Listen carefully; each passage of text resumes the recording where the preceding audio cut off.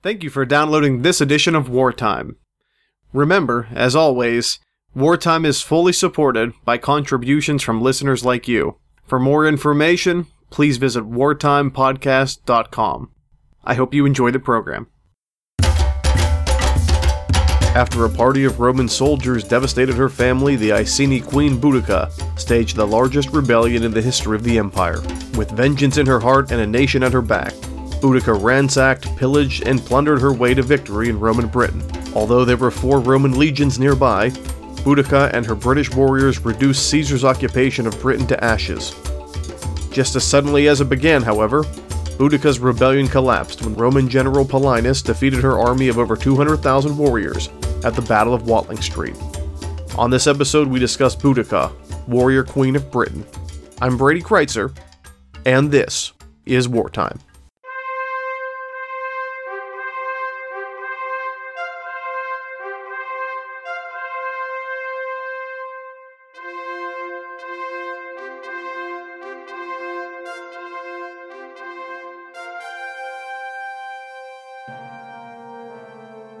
Hello ladies and gentlemen, and welcome to another edition of Wartime. I'm your host, Brady Kreitzer. On Season 4 of the series, we're discussing Game Changers, who they were, what they did, and why they still matter. As always, remember, history is best when it's shared, and you can follow me on Twitter, at Brady Kreitzer, or by searching Wartime Podcast. On our Facebook page, facebook.com/BradyJKreitzer. On our author's website, BradyKreitzer.com, and of course your home for everything wartime on the web, wartimepodcast.com. On our 6th episode of Game Changers, we're looking at an entirely different time period than we've been. We're going far back to the ancient world, an area we have yet to cover here in Wartime, largely because the topic is so big and likely requires its own season altogether. We're going back to the year AD 60, to the age of the Roman Empire, to look at a figure that is much heralded in British history, but little known in the rest of the Western world. She is Queen Boudica of the Iceni. We're now 6 episodes into Season 4, and we have yet to cover the major impact of a woman in history. Game Changers come in all shapes and sizes, all colors and genders. There will be more. Boudica's not the last, but she is the first. So before we talk about Queen Boudica and how she brings in many ways the Roman Empire and Britain to its knees, at least momentarily, we do need to set the stage a bit. This will require a lot of background done very quickly. But again, on this podcast, we're getting pretty good at that. But as historians, we consider that to be an essential skill. So we'll try our best to make it feasible and make it fit. To give you an idea of why the Roman Empire is in Britain in the year AD 60. This is 60 years after the birth of Christ, 60 years after the year 0. You have to understand how the Roman Empire is growing.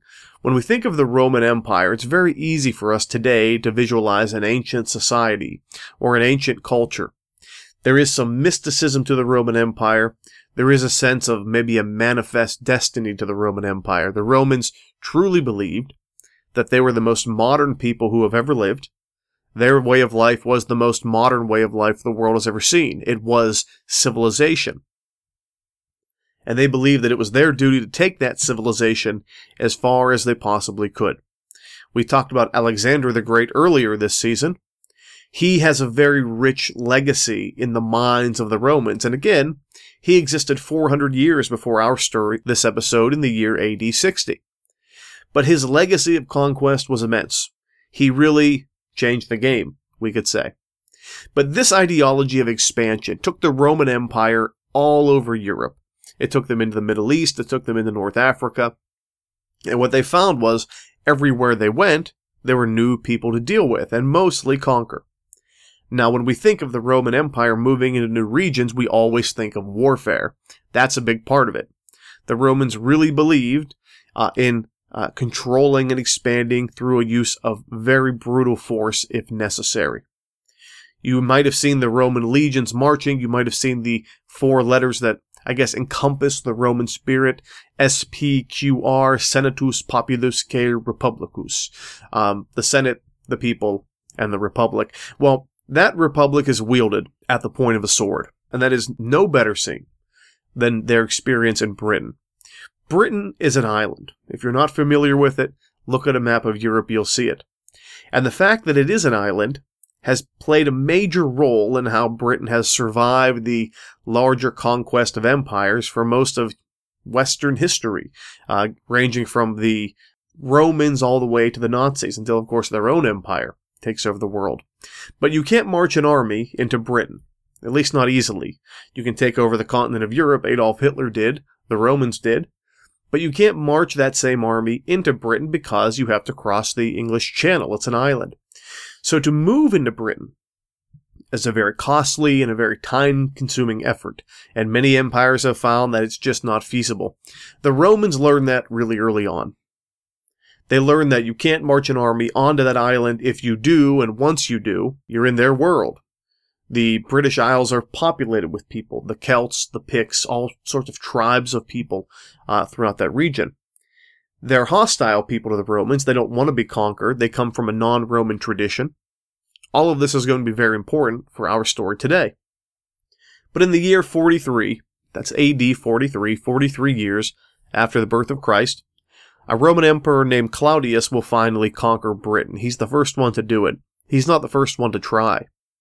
And while you think moving an army into Britain and taking it over is the hard part, the reality is it kind of was the easy part. Because once you're there, you have to hold it. We say the British win the war, but they lose the peace. I like to say that a lot in these seasons. But what do I mean exactly by that? The Romans will find that the British Isles are a very inhospitable place. Again, hundreds and hundreds of tribal groups, hundreds of different ethnic groups, all, again, with their own traditions, with their own belief system, all of them very different from the Romans. So what is the goal in Britain if you're Rome? I mean, why waste the manpower and the resources to conquer it?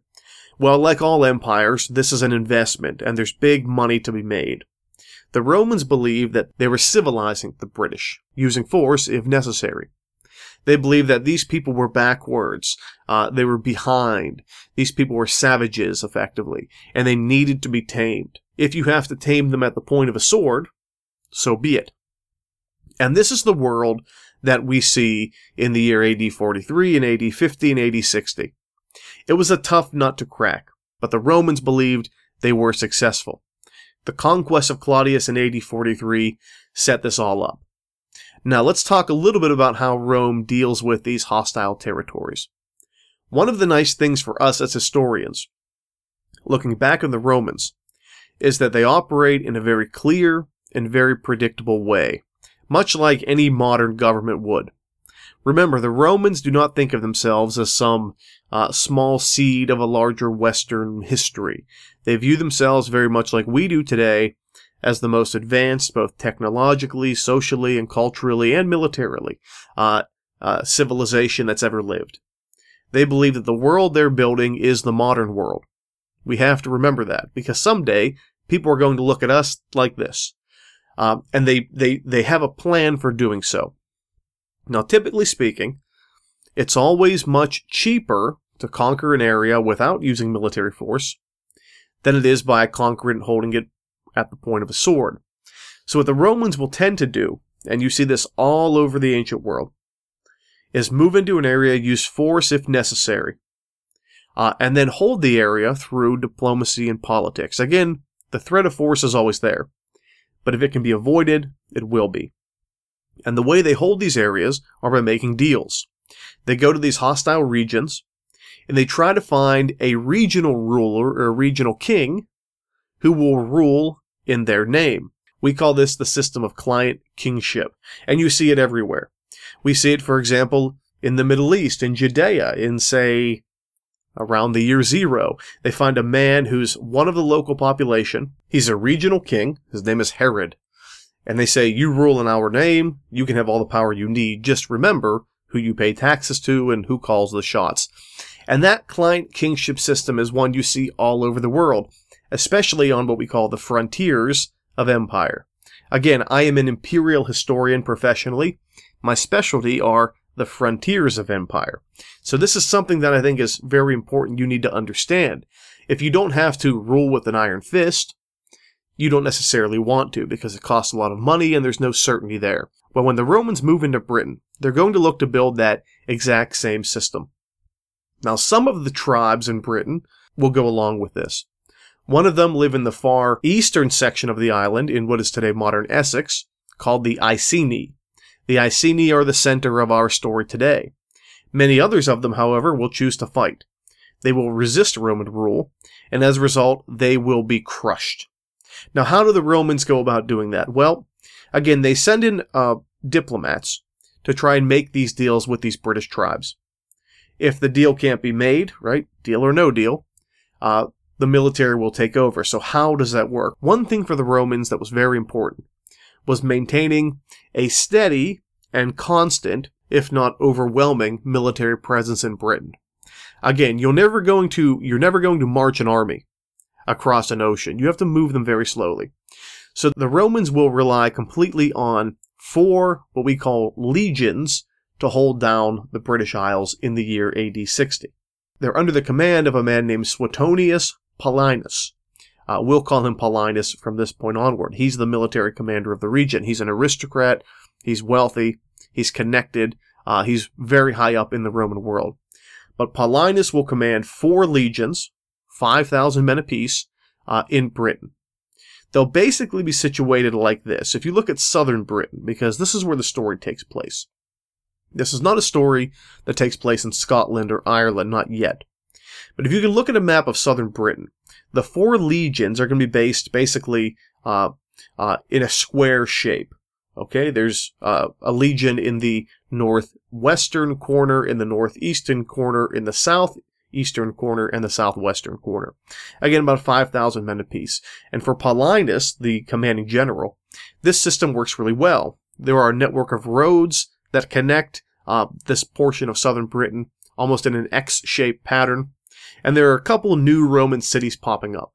And the idea is if there's any problem, you can move any number of these legionnaires in any direction to deal with it. So you have 4 legions, 5,000 men apiece, 20,000 total in Britain, under the command of a general named Paulinus.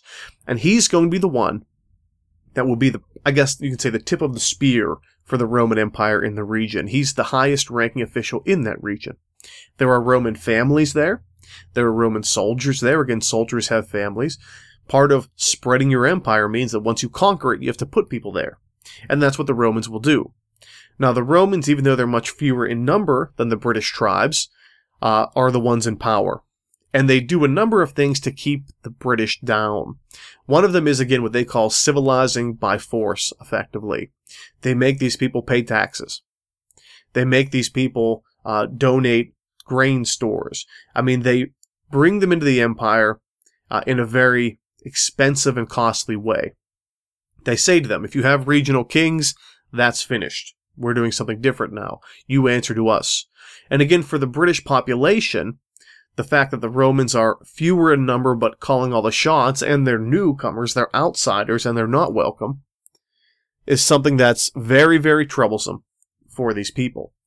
And this is what you'll see, and Britain really becomes divided, even amongst the native Britons, between those who collaborate with the Romans and do well for themselves, and those who fight against them and are very likely crushed. So again, this is the world of AD 60. This is the world in which our topic today, Queen Boudica, is born into. So let's get right down to it. Boudica is the queen of an eastern tribe of British peoples we call the Iceni. Again, they're in modern Essex. If you look at a map of Britain, they're in the far eastern corner of southern Britain. And the Iceni are doing pretty well in the year AD 60 for the reason I've already talked about. They decided not to fight against the British, but they decided to collaborate with them. So Queen Boudica, the person we're talking about today, even though she will earn a reputation for fighting against the empire, is actually someone who will collaborate with them very early on. Now, Queen Boudica herself has very little power amongst the Iceni. I mean, she is their queen. But they do have a king at the time. It's her husband. His name is Prasutagus. Prasutagus, again, is forward-thinking. He wants what's best for his people. And Prasutagus will make a deal with the Roman Empire, with Paulinus. And the deal basically is we will work with you, we will give you a stake in our tribal society, and in that regard, I will ensure the survival of my tribe. So what does he do? Well, Prasutagus, again, has a wife and 2 daughters. These will be, in his mind, his heirs. But he also knows that the Roman Empire will never recognize a female ruler. So he gives half of his fortune, and therefore half of his inherited wealth, to the Roman Empire. And the Romans are happy with this deal, because again, if they don't have to march an army in there to suppress you, but they still have your adoration, they still have your submission, even better. Well, Prasutagus will die, and again, in his will, effectively, he leaves his empire to his wife and his children. Also, half of his wealth will go to the empire. Now, as I've mentioned, the empire does not respect a female ruler. They never will. So Prasutagus' will is basically thrown right out the window. They'll roll into her capital city. This is nothing uncommon. Again, they usually come to collect taxes, to collect stores of goods, what have you. And this time they have a very different idea in mind. They want to make a political statement. They want to do it in a very profound and very violent way. And they want to show the people of the Iceni that whatever they think of their queen, she is not in power. Rome is in power. Now, the way they'll handle this is very offensive to the Iceni. In reality, it'll be offensive to all of us. But it's especially offensive to the Iceni because they were collaborators. They made sacrifices, they paid their taxes, they followed the rules, and they believed that they deserved to be treated differently than other more rebellious British tribes because they do this. They aren't treated that way. Whenever the Romans come in after the death of their king Prasutagus, they're treated like they are a conquered people, like they have a price to pay for their disloyalty, when they've been nothing but, again, loyal all the way. Maybe if not loyal, they've been cooperative. A Roman army will move into the Iceni territory. They'll capture Queen Boudica. They'll strip her naked. They'll tie her to a post. This is all very public. And they whip her to the point of bleeding and muscle tissue damage. I mean, this is a severe lashing. What did she do? Nothing. She's played by the rules all along. Her husband dies. She attempted to inherit his kingdom as he chose. And they're making a statement by really brutally and savagely beating her that she is no longer in power. Worse than that, the Roman soldiers will take her 2 daughters, one girl being 12 years old and the other being 10 years old. And they will defile them very publicly as well. And again, this is something that is shocking in its nature, but not unseen. When the Romans move into these territories they consider to be barbarian territories, the women are completely viewed as spoils for the victors. And it's a very horrible thing to say, but the Romans will, again, lash and beat Queen Boudica, rape these 2 very young girls in a physical show of dominance, and they'll leave. And for the Iceni, they're left with a situation that they never comprehended, that they never saw coming. And for them, what's really some of the worst, that their village has been plundered, but their honor has been taken, and they've had some pretty violent scenes play out before them. Now, this is where Boudica's story for us really picks up. And I think it's important we understand where we're getting this information. Whenever you talk about Roman history, or any ancient history, Roman and Greek especially, one of the things you'll find is that their civilization really did place a value, much as ours do, on history and record keeping. And because of that, there are a few historians who lived during these times whose word we really have to follow nearly as gospel, because they're some of the only people actually keeping record of events. Some of them will be 200 years after the fact, some of them 500 years after the fact. When you study the ancient world in the Middle East, you can see someone like Josephus writing about events that happened 100 or 200 years earlier. Well, the Roman historian we're going to deal with is a man named Tacitus in this regard. And while Tacitus is writing from the perspective of a person who was not there, we still have to view what he's talking about and the way he's talking about it as the most reliable source we have. Again, when you're dealing with primary sources, especially ancient sources, the oldest is typically viewed as the most reliable. Not always, but in this regard, we have to go with what Tacitus says, because he's all we have left. Now, I have this fantasy, maybe at some point, the asteroid will hit the Earth, we'll all be wiped out, aliens will only find the Wartime Podcast. And they'll repopulate the Earth, and they'll all talk about Brady Kreitzer and his wisdom of history, much in the way we deal with Tacitus. That sounds absurd, okay? Which it is. I mean, let's face it. But that is effectively what we're doing with the historian Tacitus, the ancient historian Josephus, in this regard. We're literally taking the accounts of one person who wasn't even there and saying that this is gospel, this is solid, at least saying we have to give this the most respect of any of the sources we have. So, all hail the Wartime Podcast for those listening in the future. But at any rate, if that doesn't happen, which it won't, we have a lot of good sources otherwise in the modern era. So Boudica's been defiled, been violated. Her family's been torn apart by this supposed betrayal by the Romans. And this is something for her that will be sort of a last straw, sort of the straw that breaks the camel's back. She has no interest in playing ball with the Romans anymore.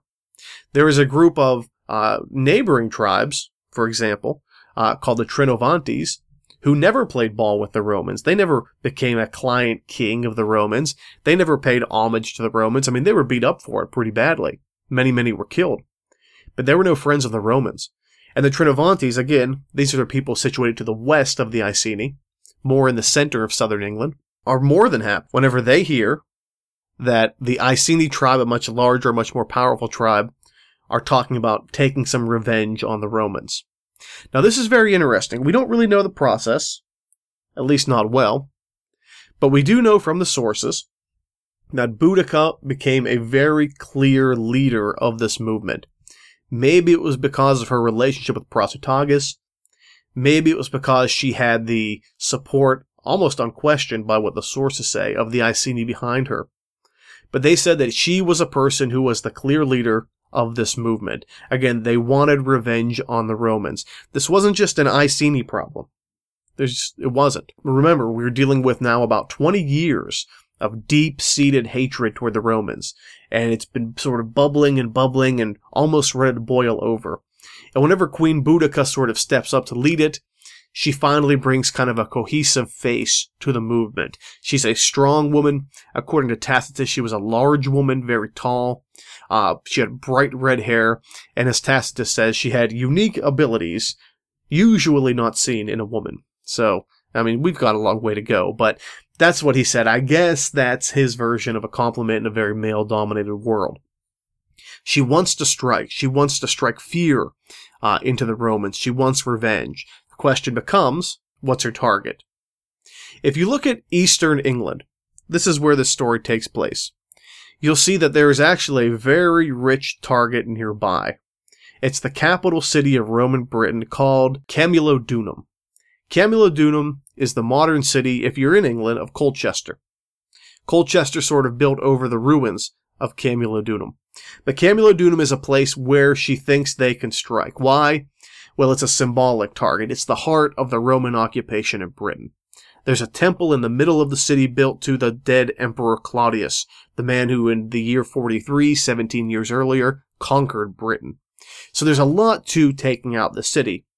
The fact that it's the capital politically, militarily, the fact that it's a huge sort of entry point into the British Isles for the Romans, that it's going to be difficult to replace, it's a high-value target, is even better. Now, the reason her strike will have success is really two or threefold, and I'd like to talk a little bit about that now. Remember, there's 4 legions of about 5,000 men in Roman Britain, and they're spread out in different corners of southern England. Well, right about the same time that Boudica wants to lead this charge against Camulodunum, 2 of those legions, half of those legions, are actually 250 miles away on the complete opposite side of the landmass. It's in modern Wales. We call it Anglesey. At the time, it was called the Isle of Mona. But this is a very specific place that, again, is sort of a high-value target for the Romans. Because I've mentioned to you, there's several disparate tribes in Britain. That's true. But they do have a similar or shared spiritual heart. And it's located on the Isle of Mona, or what is today Anglesey in Wales. The people who live there are sort of the priestly tribes, or the priestly class of Britain. You may have heard of them. They're called the Druids. And although these tribes all throughout Britain have a maybe mutual interest in their own freedom, the Romans have found that they're much easier to divide and manipulate if you can take away any common bonds. One of them is their religion. Again, they all look to the Druids as their spiritual heart. They look at the Druids and Anglesey as their direct connection to the gods of nature which they believe in. And the Druids are, again, very much an intermediary between the divine and their own world. So this is the one thing we can say without question that unifies the ancient Britons at the time. Well, Paulinus, the Roman general, targets those people for, I guess you could say, removal in the year AD 60. And he takes 2 legions, 10,000 men, to Anglesey to wipe them out. The result is catastrophic. It is a slaughter based on the sources of every single Druid. I mean, again, they're trying to take the identity of the British people away. They're trying to remove that element of their culture that binds them together. The faster they quote-unquote civilize and become Roman, the better. So he's going to take his men, put them 250 miles from Boudica, and more importantly from Camulodunum in eastern England, and he's going to wipe those people out. For that reason, when Boudica rises up with her own Iceni and with the warriors of the Trinovantes, there is nobody to stop her from doing whatever she wants to do to the Roman capital city at the time. Now, when she rolls into Camulodunum, again, there is no resistance. She has over 100,000 warriors, both men and women. They're not armed with the modern weapons of the Roman legion. They're armed with animal hide shields. They're armed with some swords, sometimes just rocks. They have very rudimentary spears, very primitive weapons compared to the Romans. But this city, left undefended, is completely open for the taking. Camulodunum will be entirely destroyed. The people of the city will pour into the Temple of Claudius to try and hold out, but there's no going back. This is a total victory by the British, led by a warrior queen, and the men of the army have no problem looking up to her. So clearly, in a tribal society, she's leading from the front, so to speak. She's doing something that they respect and they respond to. And what we know for sure is that with the nearest legion that can stop them about 250 miles away, Camulodunum, the capital of Roman Britain, is annihilated. Now, there is another legion nearby. That's a little misleading when I keep saying 250 miles away, because the bulk of Roman forces in Britain are 250 miles away. But just to the north is the 9th Roman Legion, and they're going to try and march, and again, it would be about 5 days march, maybe less, to Camulodunum to stop this onslaught. And it's a terrible march. Again, the men are very disciplined, they're very effective, these are the best of the best. But they're going to be marching for days, they're tired, they're cold. They're not wearing their armor because they're not expecting a fight, it's very heavy. And on the way to Camulodunum to stop the fight, the warriors of Boudica, some of them, will branch off and ambush them, wiping them out completely. I mean, this is a stunning victory over the Romans. In the Roman world, this is almost unbelievable. And it takes out effectively 25% of the Roman forces left in Britain to stop it. So Queen Boudica is doing something that very few people have done before. 1, she's rebelling against Rome. That happens a lot. But 2, she's successful. Not only that, she's completely sacked the Roman capital. And she's wiped out almost an entire legion of Roman soldiers. I mean, this is nothing to sneeze at. Now again, the story for Boudica is going to start to change. And it's going to start to change because of the circumstances we've already talked about. Yes, she's enthusiastic. Yes, she's angry. Yes, she wants revenge. And yes, she has a huge following. By this time, it's grown to almost 200,000 people. These are warriors ready to fight. But we have to understand that the Romans order their world on discipline. Chaos is the absence of Rome, and chaos is very much, to them, what they're seeing from Boudica's rebellion. Remember, Britain has a series of roads built into it by the Romans that connect everything. This is just southern England we're talking about, and Wales. And this is the system that Paulinus will use to make sure that this rebellion doesn't get much worse than it already is. Now, he's got a few problems. One of them is that, again, his legion is divided. One of them's almost wiped out in the northeast. Two of them are again in the northwest, in Anglesey, taking out the Druids, a almost defenseless priestly tribe of people. And another is in the southwest, again, the very southwestern corner of England. He knows if he wants to march to the east and stop Boudica, he's literally as far away as he could probably be at the time. That's about a 12 days march, and that's a forced march. That's marching all day and all night. He knows that's not likely to be successful, but he has no choice. He also knows he's terribly outnumbered. So Paulinus will begin to march his army toward Boudica, again going across the center of southern England, asking his army from the southwest, his legion there, to meet up with him along the way. At that point, they'll be a whopping 15,000 men strong, compared to almost 200,000 British. Not looking good under any circumstance. Any way you look at it, it's a very terrible situation. But the Roman army is built on discipline. It's built on modern military tactics. It's built on modern military equipment. All of the things that the British do not have. Now, when we get to the great meeting, at least initially, between Boudica and the British, the Iceni, the Trinovantes, and the Romans, at first it's going to be a pretty nasty sight. Because after Camulodunum falls, Boudica's next target, the next sort of most important Roman city nearby, is one that, for us, is one of the most important cities in the world. It's London. At the time, it's a small trading outpost. It's a growing city. I mean, it's not Camulodunum, that's for sure, and it's certainly not Rome, but it's called Londinium. And Londinium, again, on the River Thames, is growing. It's expanding. It's in the process of ingraining itself as an important part of a new Roman world, but it's symbolic. To capture Londinium for the British, for Queen Boudica, would be to take out Rome in Britain in its infancy. And that's something that they're absolutely compelled to do. Whenever Paulinus looks at London, he sees a city that's so new, there isn't even a defensive wall built yet. There isn't even a protective fortification for the city. There will be a London wall built by the Romans way later. But this is after the time we're talking about. And Paulinus makes the probably very tough decision to abandon the city to the British, to let Queen Boudica and her tribal peoples sweep in and annihilate it. And that's exactly what they do. Now, it's amazing, even still today, when you go to places like Colchester in the east and London, and you do some archaeology. Admittedly, it's hard in London because it's so big, but especially at Colchester. You can see through the archaeological record, digging a hole, looking at the stratigraphy of the ground. You can see what we call a burn layer in the archaeological spectrum. And this burn layer is usually black, a lot of broken pottery. I mean, you can literally see, like dissecting here we go again, a cake, looking in the middle.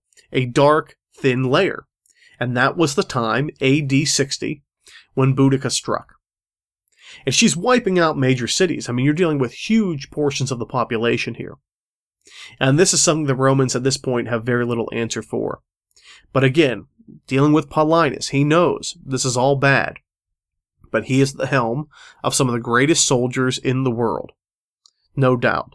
The Roman legion. He knows they're disciplined, they're well armed, they are prepared for this. This is a rebellion the scope that they haven't seen before. But he has faith in his training, and that's going to pay off in a big way. As Paulinus is arranging his troops, he understands a few things. One of them is that he is terribly outnumbered by his opponent. He knows that. That's sort of part of the job. But the other is that because of the accessibility of the region, he's probably going to be able to choose where he wants to fight Boudica and her army. Remember, he abandoned Londinium. He abandoned London to be burnt to the ground, because he knew that if he fought there, he couldn't use his training to his advantage. He'd very much be fighting on British terms. He didn't want to do that. So he decided that because he knew that one road, called Watling Street, kind of goes across southern England in a perpendicular fashion, east to west. Because Watling Street was such a prevalent and heavily trafficked route, they would probably meet somewhere on that road. And it was up to him, like any good military commander, to locate the place where that meeting was most advantageous for his men. Where can he best utilize his training? Where can he best utilize his skill set? Again, he is a very disciplined person. And he knows that that's one advantage he does have, and there aren't many others. I mean, when you have about 15,000 people fighting about 200,000, I don't care if you're the Terminator. It just doesn't go your way very often.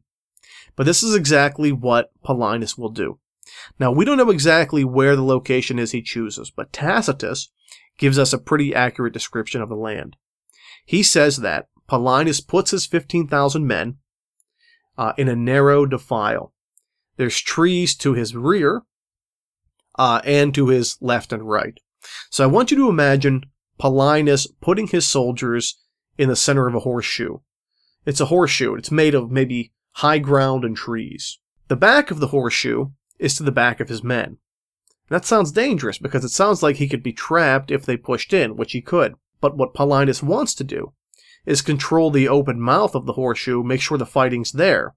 That way the 200,000 British warriors have to sort of narrow themselves down into it, and he can fight them toe-to-toe with superior training and superior numbers. Again, we don't know where this Battle of Watling Street occurs. We have a few pretty good ideas. But again, the land is so stripped of trees today, it's much harder to visualize. At any rate, what is today St. Albans city in England will be destroyed by Boudica. That brings her to 3 total cities annihilated. And what Paulinus does is arrange his men in this narrow horseshoe of trees, this narrow defile on Watling Street, knowing full well Boudica and her army will meet them head-to-head there. This is where one of the great military victories ever engineered occurs. I mean, how do 15,000 Roman soldiers take on 200,000 angry, motivated, passionate British tribal warriors? I'll explain it to you now. What Paulinus will do, commanding the mouth of this horseshoe of trees around him, is arrange his men in groups of about 15. These are straight columns of 15. 8 in the front, 7 in the back. On either side of those 15 columns, there are 2 big groups of cavalry, soldiers on horseback, and they'll protect the left and right flank. So he has full command of the front of this natural horseshoe, as we say. As Boudica and her warriors begin to march toward them, and again we'll call this the Battle of Watling Street, they're very angry, they're passionate, they're shooting, they're hooting and hollering, but they're not necessarily advancing forward, not yet, because they're trying to see exactly what Paulinus has done. Now, these 15 line of men are not like a traditional line. It's not a straight line. But he arranges these men, and this is incredibly difficult to describe, even more difficult to execute, in a formation that kind of looks like the teeth of a saw. Go to @BradyKreitzer on Twitter. Go to the Facebook page, facebook.com/BradyJKreitzer. I'm going to post a diagram of this. But the line of men as he arranged them kind of look like the teeth of a saw. It's a straight line with triangular portions, side by side, of men arranged coming out of it. So it looks like several wedge shapes. The idea is, if it was straight across and he collided with the British, there's very little chance of success in terms of the numbers. But if you treat it like a saw, if you arrange it like a saw blade, and you steadily march forward little by little, you can do a lot of damage to the sort of disorganized and unruly force in front of you. And that's exactly what he'll do. 200,000 screaming maniacs will charge at the Romans. They keep their shields very close together. They're arranged in this saw-like formation, and they slowly but surely march forward. Now, if you can imagine the teeth of a saw, as the British come forward, they start to fill in the gaps between the teeth of the saw, and before long, they're trapped in there. Now, again, Paulinus doesn't have a lot of men, but this tactic, this strategy, requires the enemy to be vastly more powerful. Because what happens is, all of the people who continue the charge behind the initial group begin to press on the people in front of them. So all of those British warriors that filled into the teeth of the saw, so to speak, are then compressed. And the more people that compress, the less able they are to raise their arms, to raise their swords, to raise their spears. They become trapped. This is sort of like when a mob of people starts to storm and stampede in a very tight space. Nobody can move. Well, someone is moving. The Romans are moving. And they're moving forward little by little, slashing and stabbing and cutting. And these warriors have no chance. I mean, who would have thought 200,000 strong, they certainly didn't, after burning the 3 biggest cities in Roman Britain, that they'd be stopped by these 15,000 Roman soldiers. But they're very well disciplined. They're marching in precise ways. and they're finding tremendous victory. As more warriors pull in, the compression continues. The Romans continue marching forward, cutting down the British warriors. Before long, the British turn and retreat, because the Iceni, the Trinovantes, have never seen this kind of formation before, and they've never seen this kind of carnage before. Now, when the battle started, like any armies, there will be followers of the army, mostly the women and children, the families of the soldiers. They had wagons with them, and they actually used those wagons to close off the mouth of the horseshoe, because they thought there's no way this battle would ever go against us. I mean, we're just going to roll them over. And they sat there and watched. Well, the problem is, the combination of the retreat of the British with the advancing Romans turns those wagons into a wall, trapping them in this horseshoe. As the Roman soldiers march, then the Roman cavalry comes in. And before long, there's absolutely positively nowhere to go. It is a total disaster for Queen Boudica. Her army of 200,000 people is wiped out. Tacitus puts the death toll as high as 80,000, as low as 70,000. But any way you look at that, my God, how terrible. The Romans will not only kill all of the retreating soldiers, they will massacre the women and children, because again, they have a very specific view for these, what they would call barbarian populations. They don't care much for them. And they want to show them that you cannot rebel against Rome and not expect to pay a price. The story of Boudica starts to disappear after that. Some sources indicate that she killed herself, others that she died of natural causes shortly after the Battle of Watling Street. But again, she'll disappear from the history books, and we're left with, yet again, another example of someone in life being far smaller than they are in death. Because as time goes by, the British will never again really resist the Romans during the next 400 years. The Romans will begin to dictate the future of that island. But in time, when the Roman Empire falls and Britain's reconquered and so on and so forth, Boudica becomes a pretty important figure. I mean, mostly in like modern history, the 17th, 18th, and 19th centuries, she really becomes a symbol of British pride. She becomes sort of the quintessential British woman. In the reign of Queen Victoria, that's the second half of the 1800s, the second half of the 19th century, people start to build statues of Boudica. Again, the British Empire is the largest empire on the planet, the largest empire the world's ever seen. And the idea of this British woman resisting power in the world and trying to reconquer it becomes really important and symbolic for the British. So if you go to London today, there are statues of Queen Boudica everywhere. Never mind that, she burned it. But at any rate, she has that really important legacy of resistance, of national pride. She's become a real symbol for the British people. And one of the most important stories, I think, in the ancient world. Because rebellions against Rome don't really succeed. I mean, in any regard. You might gain a little bit of ground very quickly, but you tend to lose it. But the fact that Boudica in 60 and 61 to a degree was able to perpetuate this rebellion, burn down Camulodunum, Londinium, these are major cities, and really wipe out an entire legion of the Roman Empire, indicates that she was doing something pretty unique at a time when, again, in the ancient history, women tend to be erased from the history books.